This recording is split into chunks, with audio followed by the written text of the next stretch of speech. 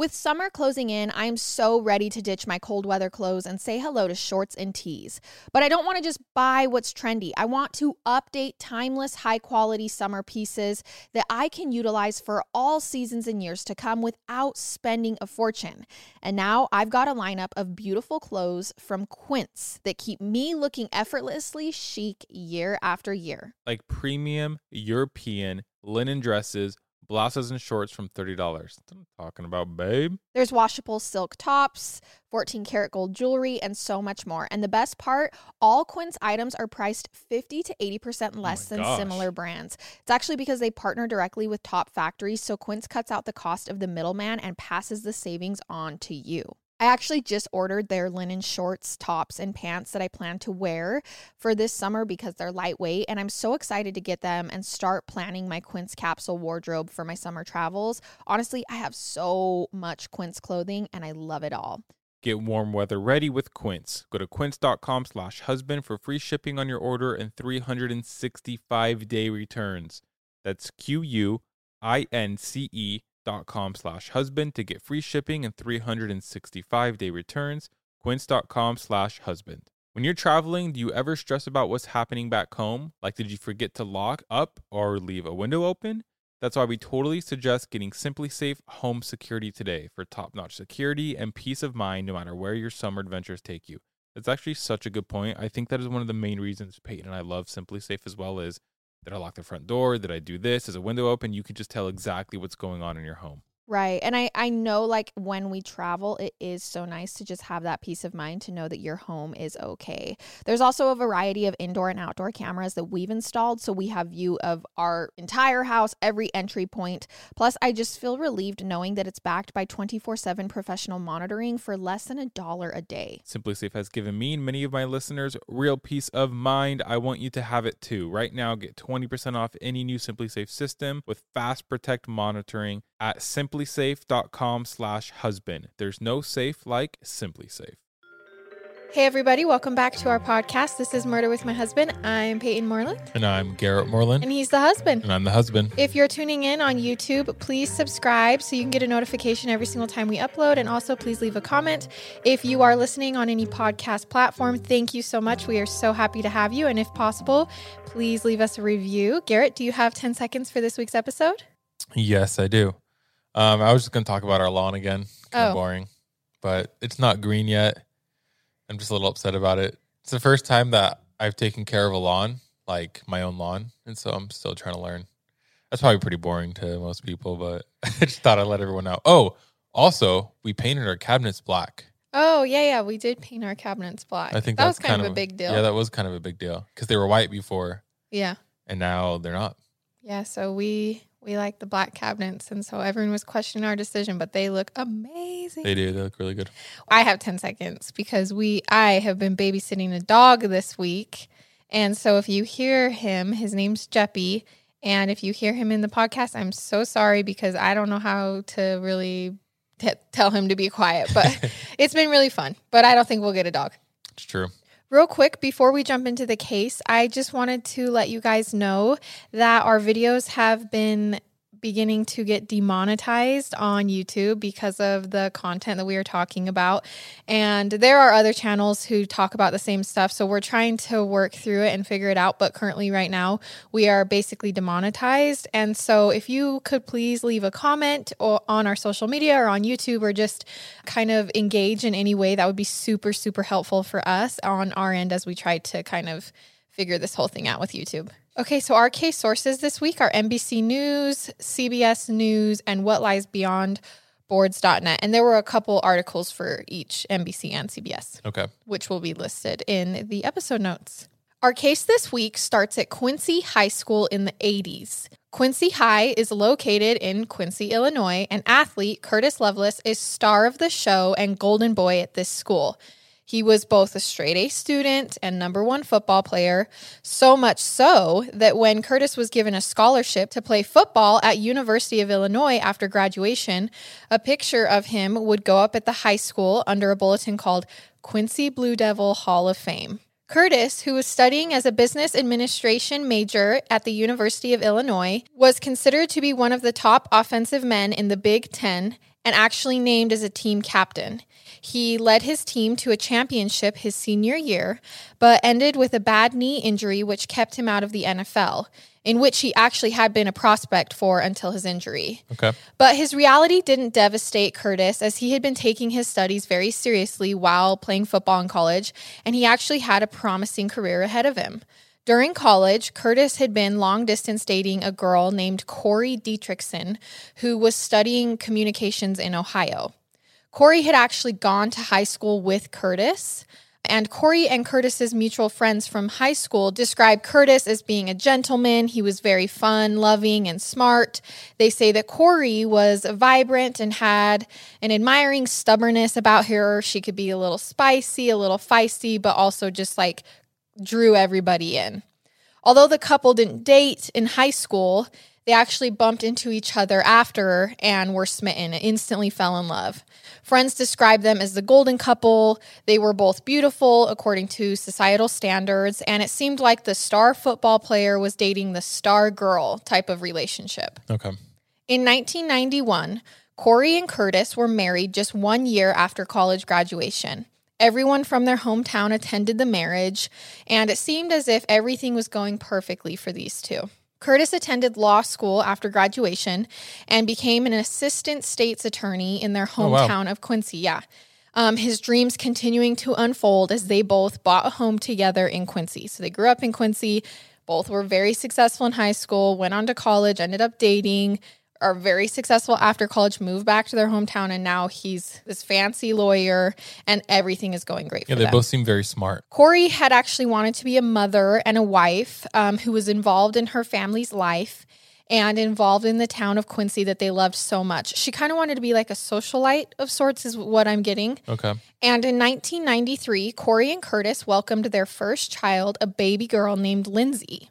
After Lindsay came Logan, and then Lincoln, and then finally their third son, Larson. Okay. So 1 girl and 3 boys for this family. Corey is an amazing mom. She's head of the PTA. She's involved in the kids' lives, always going to games and recitals. She would play and dance with her kids, just making amazing memories with them. So it sounds like this picture perfect, family, like suburban so to say. family. Yes. Okay. And during this time in 2005, Curtis actually decided to start his own law firm, and he also became president of the school board. And then he also became a captain in the Illinois National Guard and a part-time professor at Quincy University. Oh, how does he have time to do all this? Right? So he was super busy, but he was following his dreams. Like he was like, I just want to go do all of these things and I'm going to do it. Yeah, good for him. So their life together was full and complete and busy, her bussing the kids around, him following his dreams. And as Corey was taking care of the kids and also processing the decline of her father's health due to cancer, Curtis was doing everything he could, but that meant he was away from home a lot, long hours. So this whole situation began to take a toll on their picture-perfect marriage. And neighbors reported loud and contentious arguments coming from the house. And then it comes out that they both were heavy drinkers, which made these fights worse. And the turmoil continued to grow. Corey's family says that Corey might have had an eating disorder also. And that combined with the couple's alcoholism together was definitely not healthy for her. And meanwhile, she's watching her father die, and so that's not healthy for her. Just goes to show you never really know what's going on in someone's life. Mm-hmm. The weekend before Valentine's Day in 2006, Corey began feeling sick. She was showing flu-like symptoms, but on Monday, the night before Valentine's Day, despite feeling under the weather still, Corey assembled the kids' Valentine's Day cards for school the next day. And I don't know if you're listening outside of the United States. Here we have a tradition where on Valentine's Day, elementary school kids bring a Valentine for each kid in their class. They're called Valentine's Day cards. So I don't know if that's like a worldwide thing. Well, I also don't know if every elementary school does it. Oh, maybe. Yeah. US. Actually, maybe not. I did it. I did it too. Up. I feel like it's a pretty custom thing. So anyways, she gets all the Valentine's Day cards ready to go for school the next day for all of the kids. And Lindsay, Corey's only daughter, who's now 12, she's 12 years old, cuddled up with her mom on the couch afterwards and watched the Winter Olympics. So although Corey's feeling sick, like this night is pretty normal. But the next morning, Valentine's Day, 2006, Corey wakes up still feeling sick. Curtis and she decided that he will cancel his morning class that he was supposed to teach and instead take the kids to school for her so she could get some rest that morning. He would do what she normally did, help the kids get ready for school, and then get them off. Corey did come downstairs that morning to help, but went back to rest in bed before the family took off. Curtis drove the kids to school, dropped them off, and made his way back to the house. Couldn't have been more than 30 minutes he was gone. Okay. When Curtis arrives home, he walks inside and assumes that Corey's sleeping. He sits down in the kitchen and looks over his emails for a while and then heads upstairs to take a shower. On the way to the bathroom, Curtis passes the couple's bedroom and sees Corey laying down in their bed through the open door. So he's in the hallway, he's looking through their open door that goes into their bedroom, and he sees his wife laying in their bed. Do you know if she was face down or face up? Face up. Okay. Curtis pauses as he looks at his sick wife in bed. An uneasy feeling looms as he claims to notice that something was wrong. Curtis steps closer and notices the pale skin, the lack of movement. He walks into the room and tries to wake his wife up. He shakes her, calls her name, and Corey doesn't respond. At this point, Curtis remembers that their 4-year-old son, Larson, who was too young for school, had stayed home that morning like he always does, and he was in the house. He usually stayed home with mom, and he was probably in his bedroom. So Curtis went to check on Larson, scooped him up out of his room, and took him to Corey's mom's house that was just a few houses away. Just ran outside, took him over. Corey's mom answered the door to her son-in-law and 4-year-old grandson that Valentine's Day morning, only to be handed Larson and told by Curtis that her 38-year-old daughter was dead. Has he not called the police yet? He has not called the police. Okay. Curtis handed him off and headed back to his own house to be with Corey. At this point, Curtis calls his boss and tells him, "Hey, my wife's dead." What? No, he didn't call the police. He later says that he knew she was dead, and all he was thinking is, she's dead, what do I do now? Not, she's dead, she needs help. Got it. So he didn't think to call the ambulance. He was more worried about getting his son somewhere safe and kind of handling the situation. Which I guess I could see. Yes. I mean, I'm sure the story's going to play out, but it's not. That makes sense. It's not like too suspicious, yes, I guess. Yes. Yeah. I agree. Okay. So his boss is like on the phone with him, and he goes, okay, well, do you want me to call 911 and like get the paramedics there just in case she could be revived? And he's like, yeah. So his boss calls 911, and Jeff Berry, a detective with Quincy PD, was assigned to the investigation, and the coroner stated that the time of death was very recent, within the past hour. Well, he was only gone for 30 minutes. Yes. Approximately. So okay. It would make sense, right? Like that lines up with his story that something happened while he was gone. No signs pointed to how it had happened, though. There was no signs of struggle. It looked as if she had just died in her sleep not that long ago. But it was the position of her body that alerted everyone. Her arms were up by her chest, kind of in the air. And if you are watching on YouTube, I will be inserting a drawing of what the position that her body was found in. And if not, it will be posted on our social media. That's Murder with My Husband if you want to go check it out. So police asked the husband if blankets had been like over her chest with her arms bent up out of them. And then when he saw her, had he moved them to like try to check her pulse or anything? And he said no. So how I can explain this is that her elbows are on the bed, but her forearms are in the air.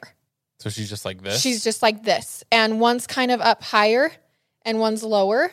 And her hands are like strained, like this, which is normal for a body that's been dead for 10 to 12 hours because rigor mortis sets in, and that's when your body freezes up. Okay. So bodies can like stay. But if she'd only been dead for 30 minutes, it's very unlikely that her body had frozen up that much to where gravity wouldn't just like pull her hands down. Okay, got it.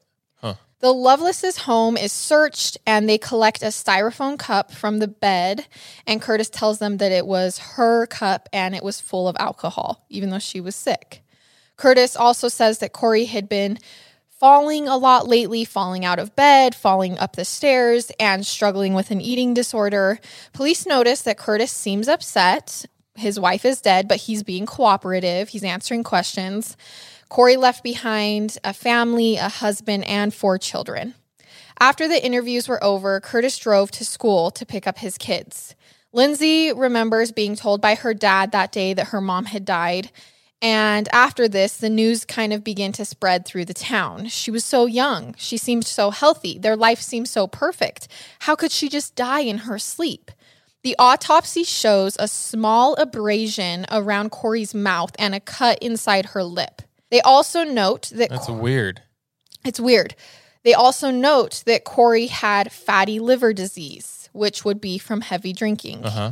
And at the end of the autopsy, the cause of death was ruled undetermined because nothing else was found. Like they literally couldn't find why. No. All they noticed was she had liver disease and she has a small abrasion on her mouth, but small, like that's it. I'm confused because things right now don't point to him. Right. So I don't know what to expect. They also are like, she was throwing up a lot because of her eating disorder. It was bulimia, which means you make yourself throw up consistently. Yeah. And then also she has liver problems and she's drinking a lot, and that combination is just not good. So had she died because of that? Had she become unhealthy? And that's kind of what they decide.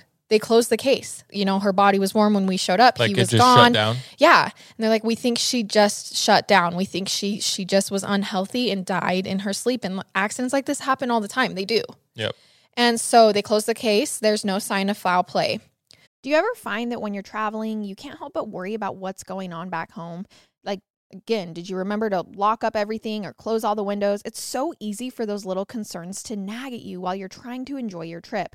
And that's why we highly recommend looking into SimpliSafe Home Security today. It's all about giving you the top-notch security and total peace of mind, no matter where your summer adventures take you. It's like having that extra layer of protection so you can truly relax and enjoy your time away. You guys, I know that when we travel, it is so nice to just have that peace of mind. You know, it's not only for when you're home and you don't want someone breaking in, but like also when you're away from home and you just want to know that your house is safe. And that is what SimpliSafe gives you. There's a variety of indoor and outdoor cameras we've installed, so we have a view of all our entry points. Plus, SimpliSafe was named Best Home Security System 2024 by the U.S. News and the World Report. SimpliSafe has given us and many of our listeners real peace of mind. I want you to have it too. Right now, get 20% off any new SimpliSafe system with Fast Protect monitoring at simplisafe.com/husband. There's no safe like SimpliSafe. We're jumping into an ad right now, and no joke, I've had this question. I think about it all the time because I hate getting sick. Do you ever wonder why some people just don't get sick? One of the reasons you can help yourself from getting sick is Armra Colostrum. Okay, obviously I had no idea that colostrum is the first nutrition we receive in life and is an exclusive source of all the essential nutrients we need in order to thrive. So what's amazing is Armra Colostrum is a proprietary concentrate of bovine colostrum that harnesses over 400 functional nutrients to strengthen your immune barriers, your body's inside suit of armor, and the first line of defense against harmful particles from the environment that can trigger inflammation and actually make you sick. I'm not saying that it 100% works for everybody because obviously you never know, but all I'm saying is I haven't been sick since I started taking it. Well, and the science behind it is so cool. Armra Colostrum strengthens all 4 layers of your gut wall where 80% of your immune cells are housed, and it's a rich exclusive source of antibodies that optimize your immune defense during cold and flu season. Plus, in clinical trials, bovine colostrum was found to be at least 3 times more effective than the flu vaccine at preventing the flu. We've worked out a special offer for our audience. Receive 15% off your first order. Go to tryarmra.com/husband or enter husband to get 15% off your first order. Again, that's tryarmra.com/husband. All right, you guys, Audible is your one-stop app for all things audio entertainment, from bestsellers and the latest releases to celebrity memoirs and gripping mysteries. Audible's library is brimming with countless genres to love and new discoveries to make.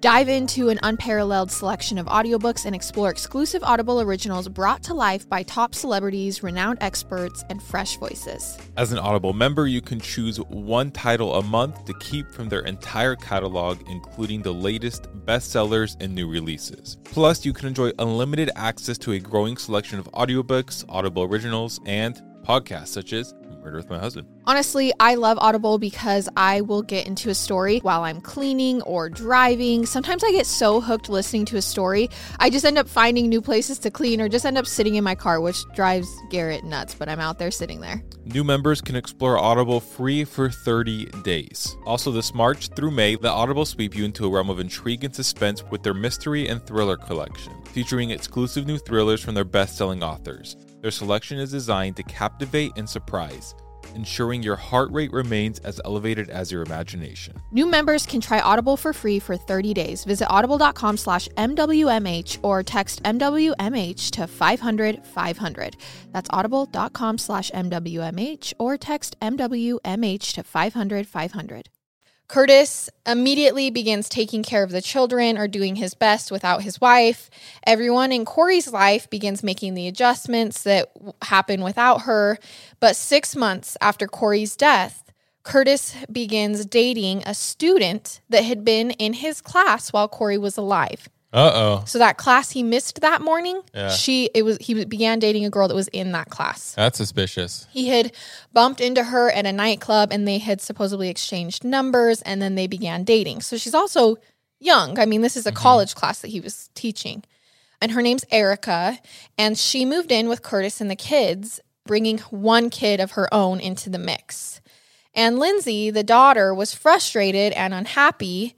How old is Lindsay at this point? I think she's like 12 or 13. Okay. And Lindsay and Erica do not get along. And at one point, Erica throws all of Lindsay's clothes out into the street and is like, get out of our house. Whoa. Yeah. So the student does that to Lindsay. And so Lindsay is like, that's it. I'm going to live with grandma. So she moves in with grandma. It was about 2 years after Erica had moved in that they married. So about 2.5 years after Corey's death, Curtis got remarried to a student.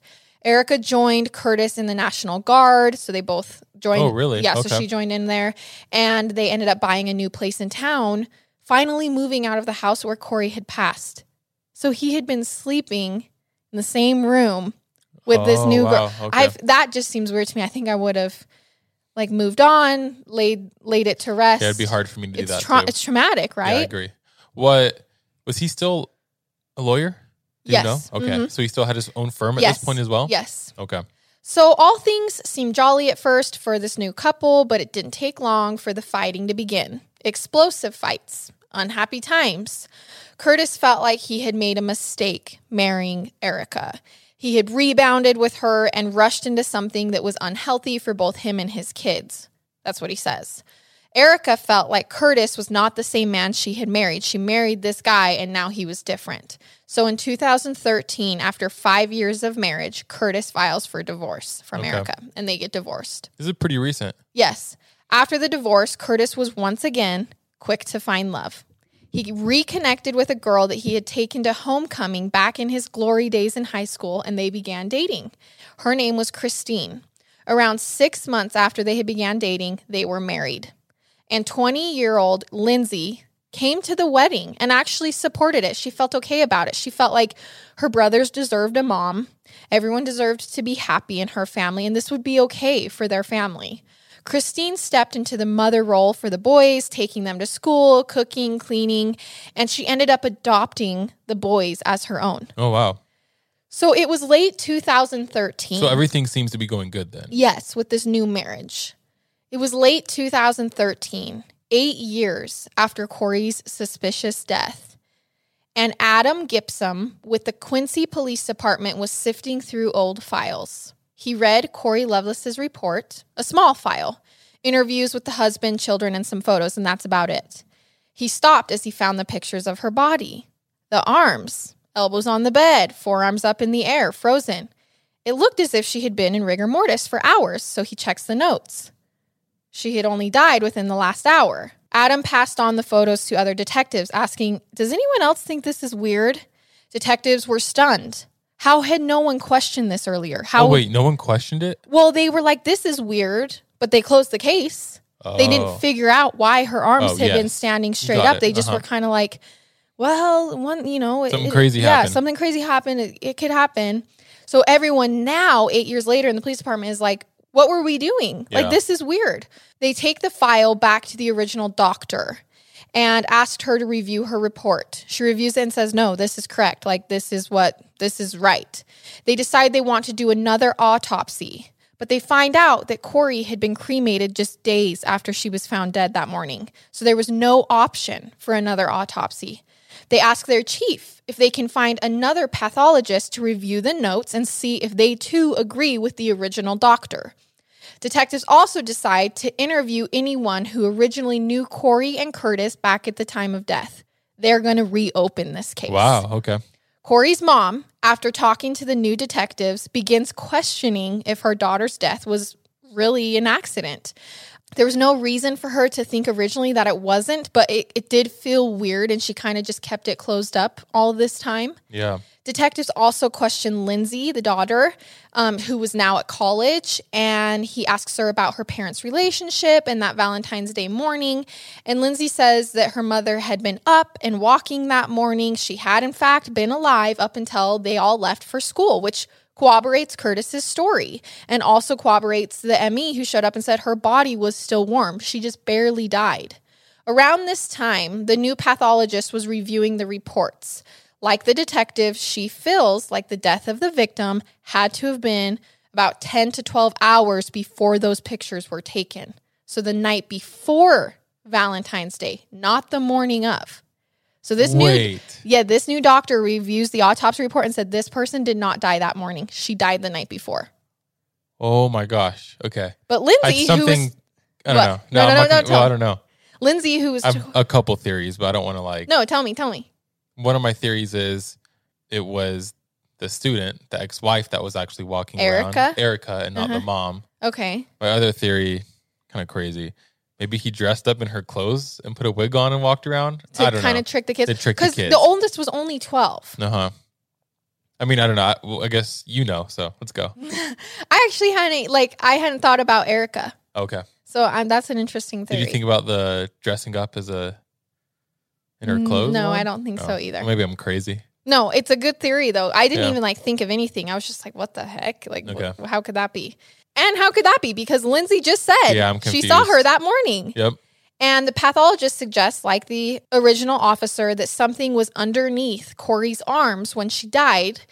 And that's why they were stuck up. And then it was later removed after rigor mortis had set in, explaining why they were stuck in that position. The abrasions around and inside of the mouth suggest suffocation occurred. That's what this new doctor says. And this new pathologist rules the manner of death as homicide. So 2 pathologists, 2 conclusions, 2 detectives, 2 conclusions. Yep. Was Curtis given the benefit of the doubt earlier because he was a pillar of the community? I mean, he was a lawyer. He sat on the board of the school. Like, he was in the National Guard. I mean, it wasn't like he was an easy suspect. That's what I was going to say, too, is he was a lawyer, right? So he knew what to say. He knew the cops. Do. He knew how to act. Yes. And were the cops like, there's no need to question it. This guy didn't kill his wife. He's a great guy. Which I think I would. I mean, I think I'm in the same boat. We haven't really gotten to a conclusion yet. Yeah. But there were no defensive wounds, no fragments in the mouth, and no signs of suffocation. If someone had got on top of her and suffocated her, there would have been bruises. Would she have scratched them? She's laid there while someone suffocated her. The only thing was a little abrasion in the mouth. So it's just confusing. It's confusing. I guess it didn't matter, though, because on Wednesday in August 2014, Detective Gibson arrested Curtis Lovelace for the murder of his wife, Corey Lovelace, back in 2006. You are not missing any evidence. This is all they have. And they arrested him. And they arrested him. Okay. All they have is this new pathologist who said, no, she died the night before.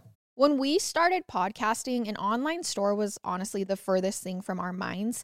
But now we're selling Murder with My Husband merch, and it's so easy because we use Shopify. And we really do. We use Shopify to sell our merch. I've been using Shopify for years, so it is absolutely amazing, easy to use, so intuitive. I love it. Shopify is the global commerce platform that helps you sell at every stage of your business. And it's great because they grow with you. So whether you're just launching your shop or you've just hit a million orders, they are there every step of the way. Shopify helps you turn browsers into buyers with the internet's best converting checkout, up to 36% better compared to other leading commerce platforms. We've actually tried a couple other platforms before we started using Shopify to sell our merch, and Shopify is just the best. I've been using it for years, like I've said, and I just love having control over it and being able to do what I want. Shopify powers 10% of all e-commerce in the U.S., and Shopify is the global force behind Allbirds, Rothy's, and Brooklinen, and millions of other entrepreneurs of every size across 175 countries. So sign up for a $1 per month trial period at shopify.com/husband. That's all lowercase. Go to shopify.com/husband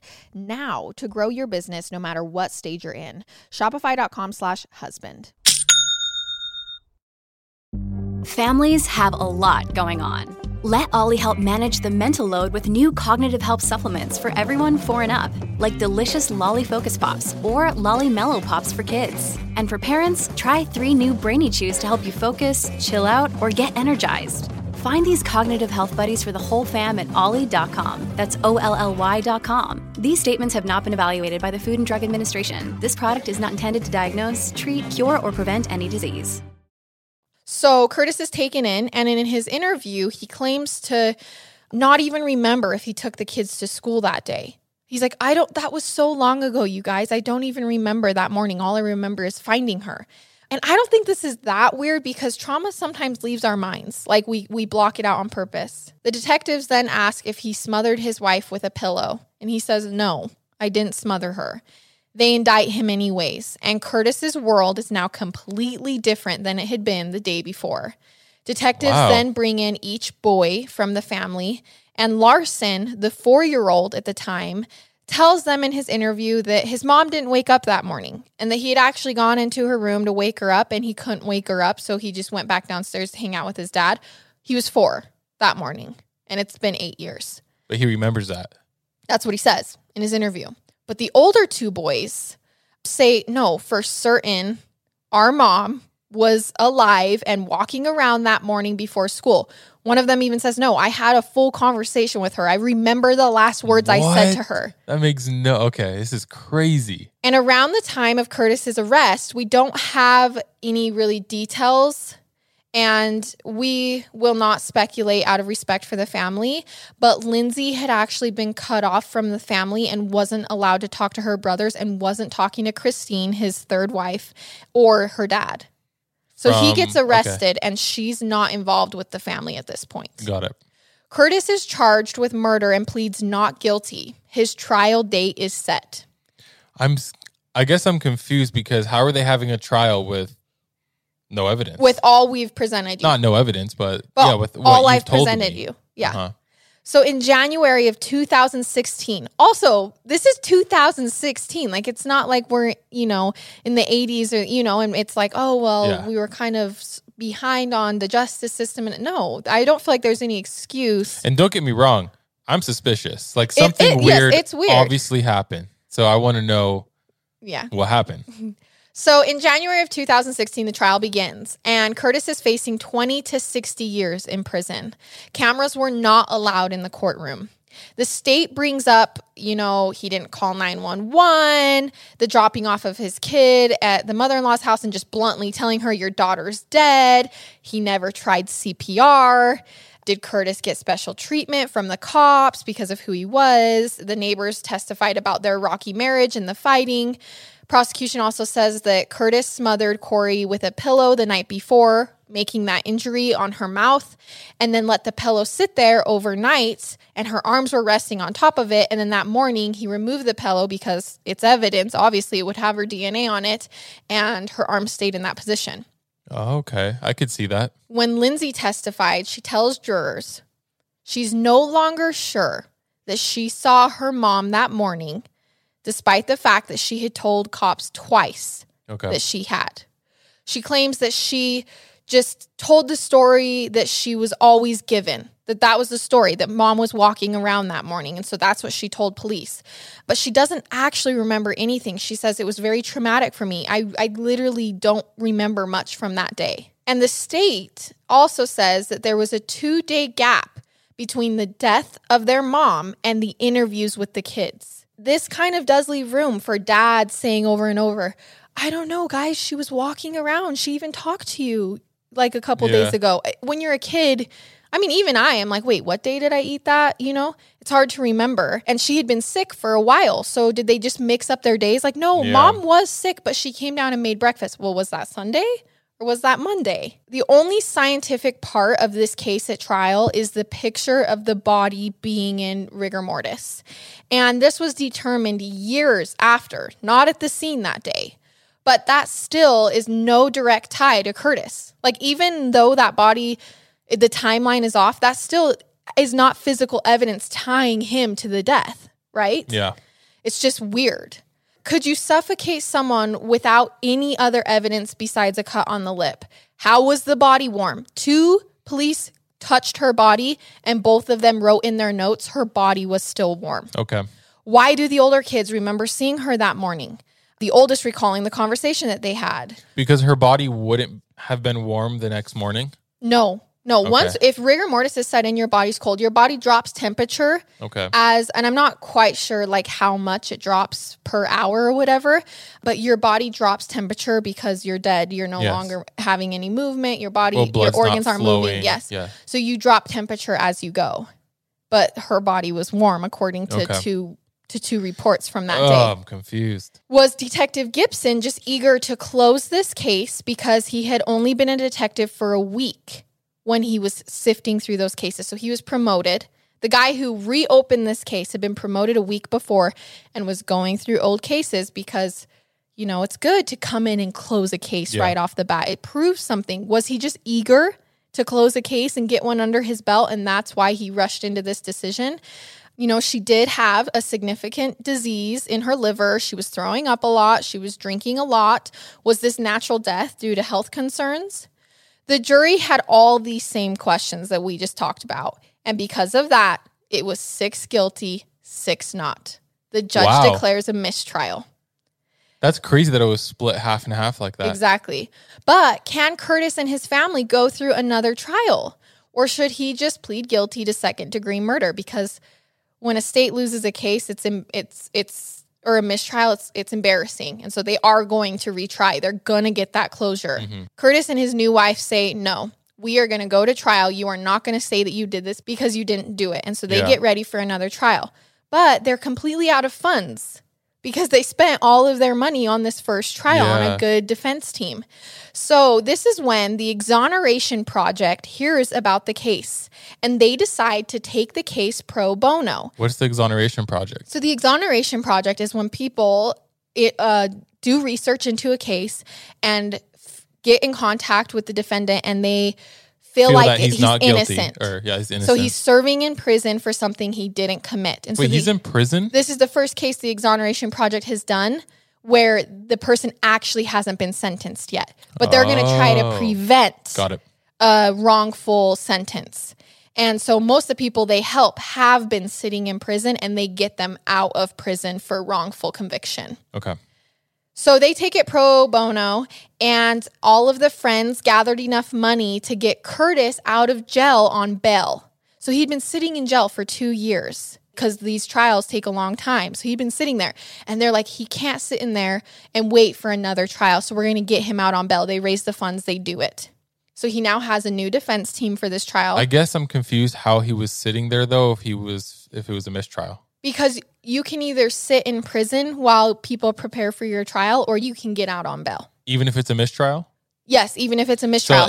Because they just re-arrest him. It's different than being not guilty? Yes, it's different than being not guilty. It's a mistrial. The next day, they re-arrest him and say, we're charging you with this crime again. Wow, okay. So he was going to sit there again. Mm-hmm. The new trial was moved to a city about 2 hours away because they said everyone in this town knows about this. He was such a pillar of the community. He can't get a fair trial here. This time, cameras were allowed. And so in March of 2017, his second trial starts. There were a couple different things at this trial, and one of them was that Erica, Curtis's second wife, the student, testified at this trial. Wow. She didn't testify at the first trial. And she states that during their marriage, Curtis was drinking a lot and he was physically violent towards her. And that when drunk, he once blurted out, "She was writhing underneath me." And Erica was like, "What?" And he was like, "Oh, nothing." And then just brushed it off. What the heck? During cross-examination, the defense confronts Erica about her allegations because when she reported abuse during the marriage, she had said, well, actually, she had had an injury, and she told them, oh, it was an accident, and didn't include any details about him actually hurting her. And that's not like rare. That's common even for like a domestic abuse situation for them to claim it was an accident. I don't hold value in that as much. But she also went down afterwards a huge list with the defense of everything else Curtis had done to her during their marriage, blurting out at the end that he had been poisoning her, just like he did this, he did that, he was doing this, he was even poisoning me. And the defense actually did this on purpose. What else did he do? What else did he do? What else did he do? His own team asking. Because by the time she finished on the stand, she came off extremely exuberant and unbelievable, even crazy. They like made her have meltdowns, like Got it. and just kind of go on a tangent about him, and then turned around and said she obviously just hates him. Got it. Like she obviously just wants to see him suffer. So it didn't work. It worked for the defense instead of working for the state. And the big blow that came at the second trial was the responding EMT officer who testified at the second trial but didn't testify at the first trial, claims that he had moved Corey's arms when he arrived to check for heartbeats, follow protocol, and this was before those pictures were taken that were in the file that basically started these trials.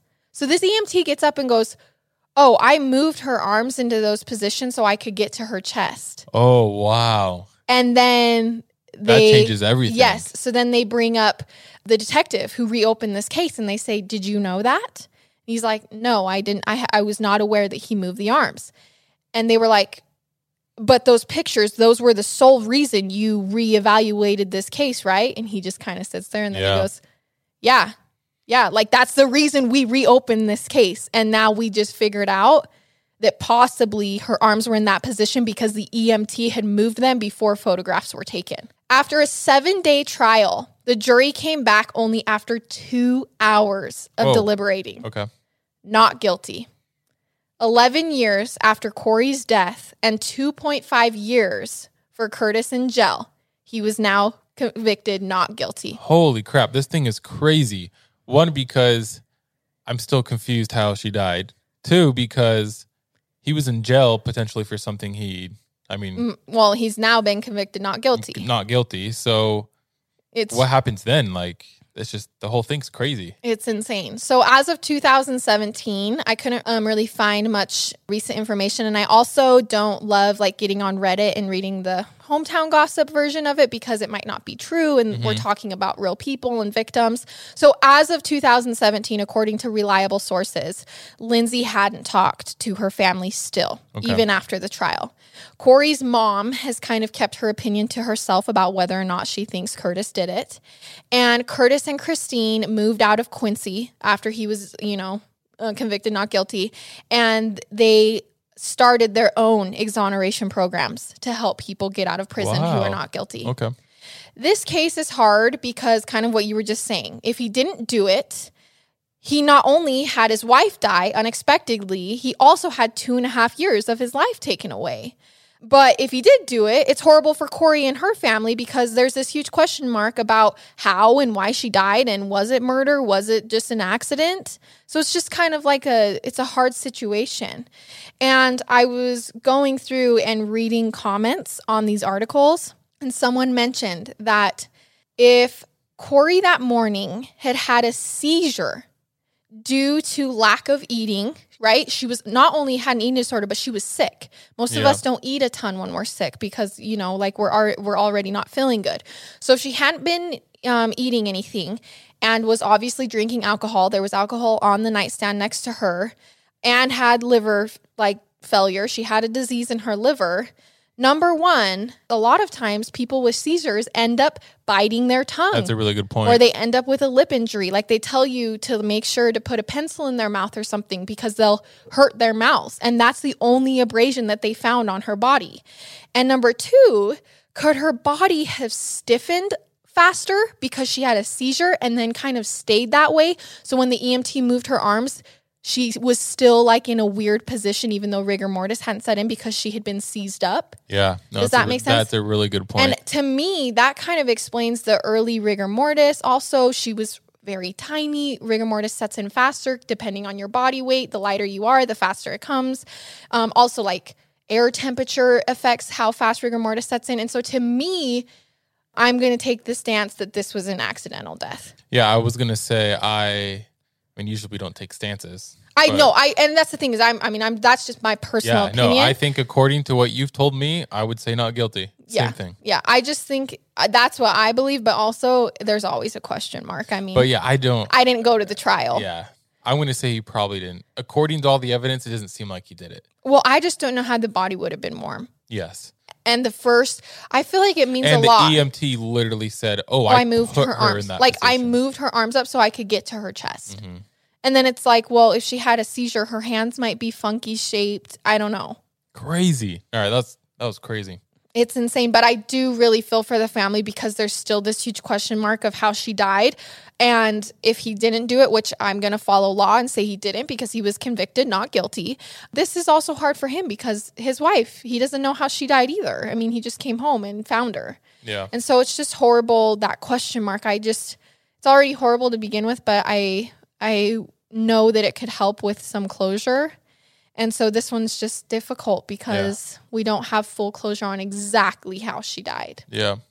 But yeah, that is the case of Corey and Curtis Loveless. Crazy. How he almost went to prison. It's like almost a cold case, but not really. Yeah, because, I mean... It's been solved. It's been closed. Yeah, it's been and closed. Then reopened. Yeah. And then tried twice. So, and then they just reclosed it. They didn't, try to find anyone else. Yeah. So it's pretty crazy case. But if you want to see the imagery we were talking about, you can watch any of our episodes on YouTube, and we include a lot more imagery on there. Or you can just check out our social media, Murder with My Husband. We include all of the important graphics on there. And also there's some conversations in the comments. You can talk about if you know any more information about this case or any details that were left out or anything like that. It's awesome. If you want to check out our Patreon and support the show, the Patreon link will be in the episode notes wherever you are listening, and we will see you guys next week for another episode. I love it. And I hate it. Goodbye.